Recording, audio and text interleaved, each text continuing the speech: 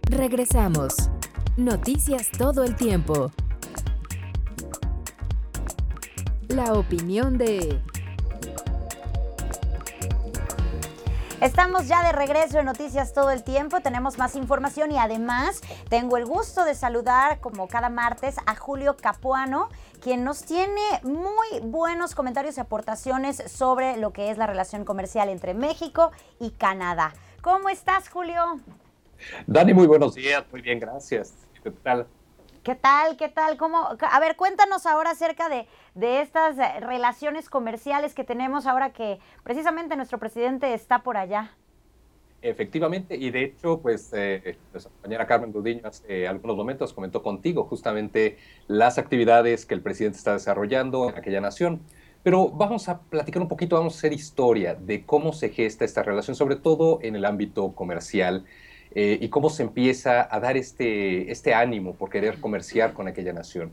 Y vamos a tener que remontarnos por ahí de 1944, estamos hablando por ahí de la guerra, la Segunda Guerra Mundial, en donde, bueno, pues básicamente la relación comercial se basó en lo que fueron materias primas y casi todo en seguridad regional. Somos a nivel de bloque un bloque muy importante para el resto del mundo, porque Norteamérica representa geográficamente hablando y geopolíticamente hablando un paso importantísimo y obligado además por la mayoría de las navieras y bueno, por todo el comercio internacional. Entonces, mantener este bloque comercial unido era de suma importancia. Canadá lo sabía, lo conocía y bueno, desde entonces nosotros empezamos a hacer relación comercial a través de intercambios y tratados. Obviamente, bueno, con el paso del tiempo, pues se ha ido fortificando esta relación hasta llegar al día de hoy, en donde somos pues el tercer socio comercial y el cuarto país con inversión mayoritaria. Nosotros, de hecho, tenemos grandes empresas, tanto públicas o paraestatales como privadas, en aquella nación. Justamente el año pasado, una gran empresa mexicana que fabrica pan, precisamente, compró una gran canadiense, en donde en este acto se confirma precisamente la importancia tan grande que tiene este corredor México-Canadá. Digo, obviamente si hablamos algo de turismo también, el derroche es de casi 2 millones de canadienses al año que vienen a nuestro país, algunos para hacer negocios, otros para hacer turismo. Si comentamos un poquito acerca de lo que es los productos principales que son las exportaciones mexicanas a Canadá, podemos hablar de aparatos mecánicos, algo de maquinaria, equipos de sonido, electrónicos y bueno, algunas cosas ya un poco más grandes como lo son aeronaves, buques y vehículos de transportación. Sin mencionar, obviamente, todo el intercambio comercial que ha habido gracias a los mecanismos bilaterales que se han estado haciendo desde hace ya varios años. La importancia que tenemos entre México y Canadá realmente ha sido mucha, dado el grado, obviamente, de complejidad de exportaciones que representa tanto uno como otro país.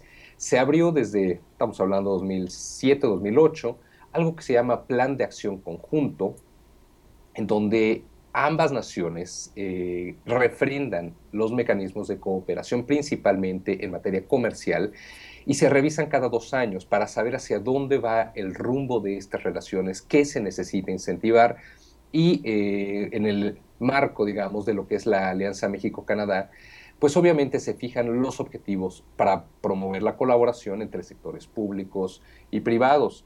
Digo, para que tengamos la dimensión, el Export Development Canadá EDC, que es, podríamos llamar algo así como ProMéxico de Canadá, puso una oficina en el año 2000-2001 aproximadamente, aquí en nuestro país, como un mercado prioritario, porque lo considera así. Y empezó obviamente a ofrecer una amplia gama de servicios, principalmente financieros, relacionados con las exportaciones para que pues, los productos canadienses llegaran a nuestro país, lo cual definitivamente lo hemos notado.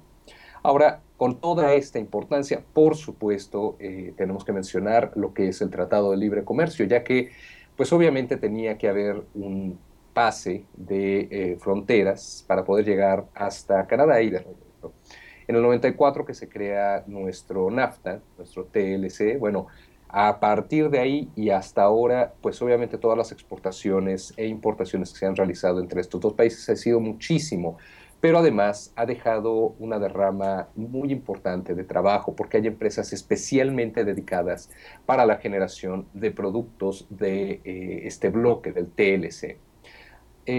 Algo interesante, Dani, y eso hay que tomarlo con un poco de prudencia, es que las relaciones comerciales generalmente se ven detenidas o avanzan de una manera importante dependiendo mucho de la política de cada país. Ya lo hemos visto y justo lo estamos viendo en estos momentos con el primer ministro, con Justin Trudeau precisamente, en donde está reimpulsando la relación que se había de hecho parado, se había detenido anteriormente por pues algunas asperezas políticas que Canadá tenía tanto con Estados Unidos y México. Tanto fue así que, bueno, la cumbre de líderes de América del Norte que se tenía que hacer el año pasado, pues no se realizó, se canceló precisamente por esto, y las relaciones se enfriaron entre México y Canadá durante muchos años.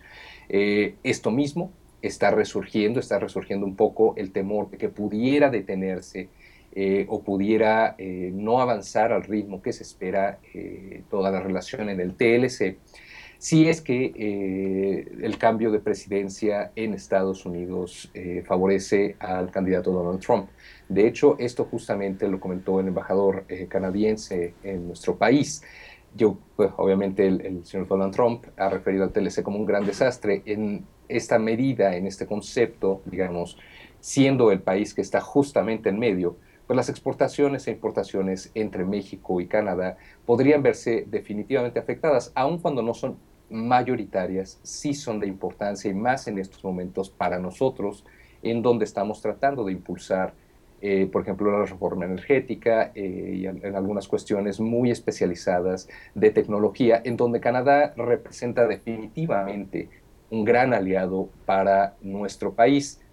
Seguramente lo que vamos a estar viendo dentro de lo que es la octava cumbre de líderes de América del Norte, pues va a ser esto, ¿no? El tocar el tema para poder realmente dar un paso más, un paso adelante ahora que Canadá entra en un nuevo esquema comercial y está siendo impulsado por esta política de avance en comercio exterior.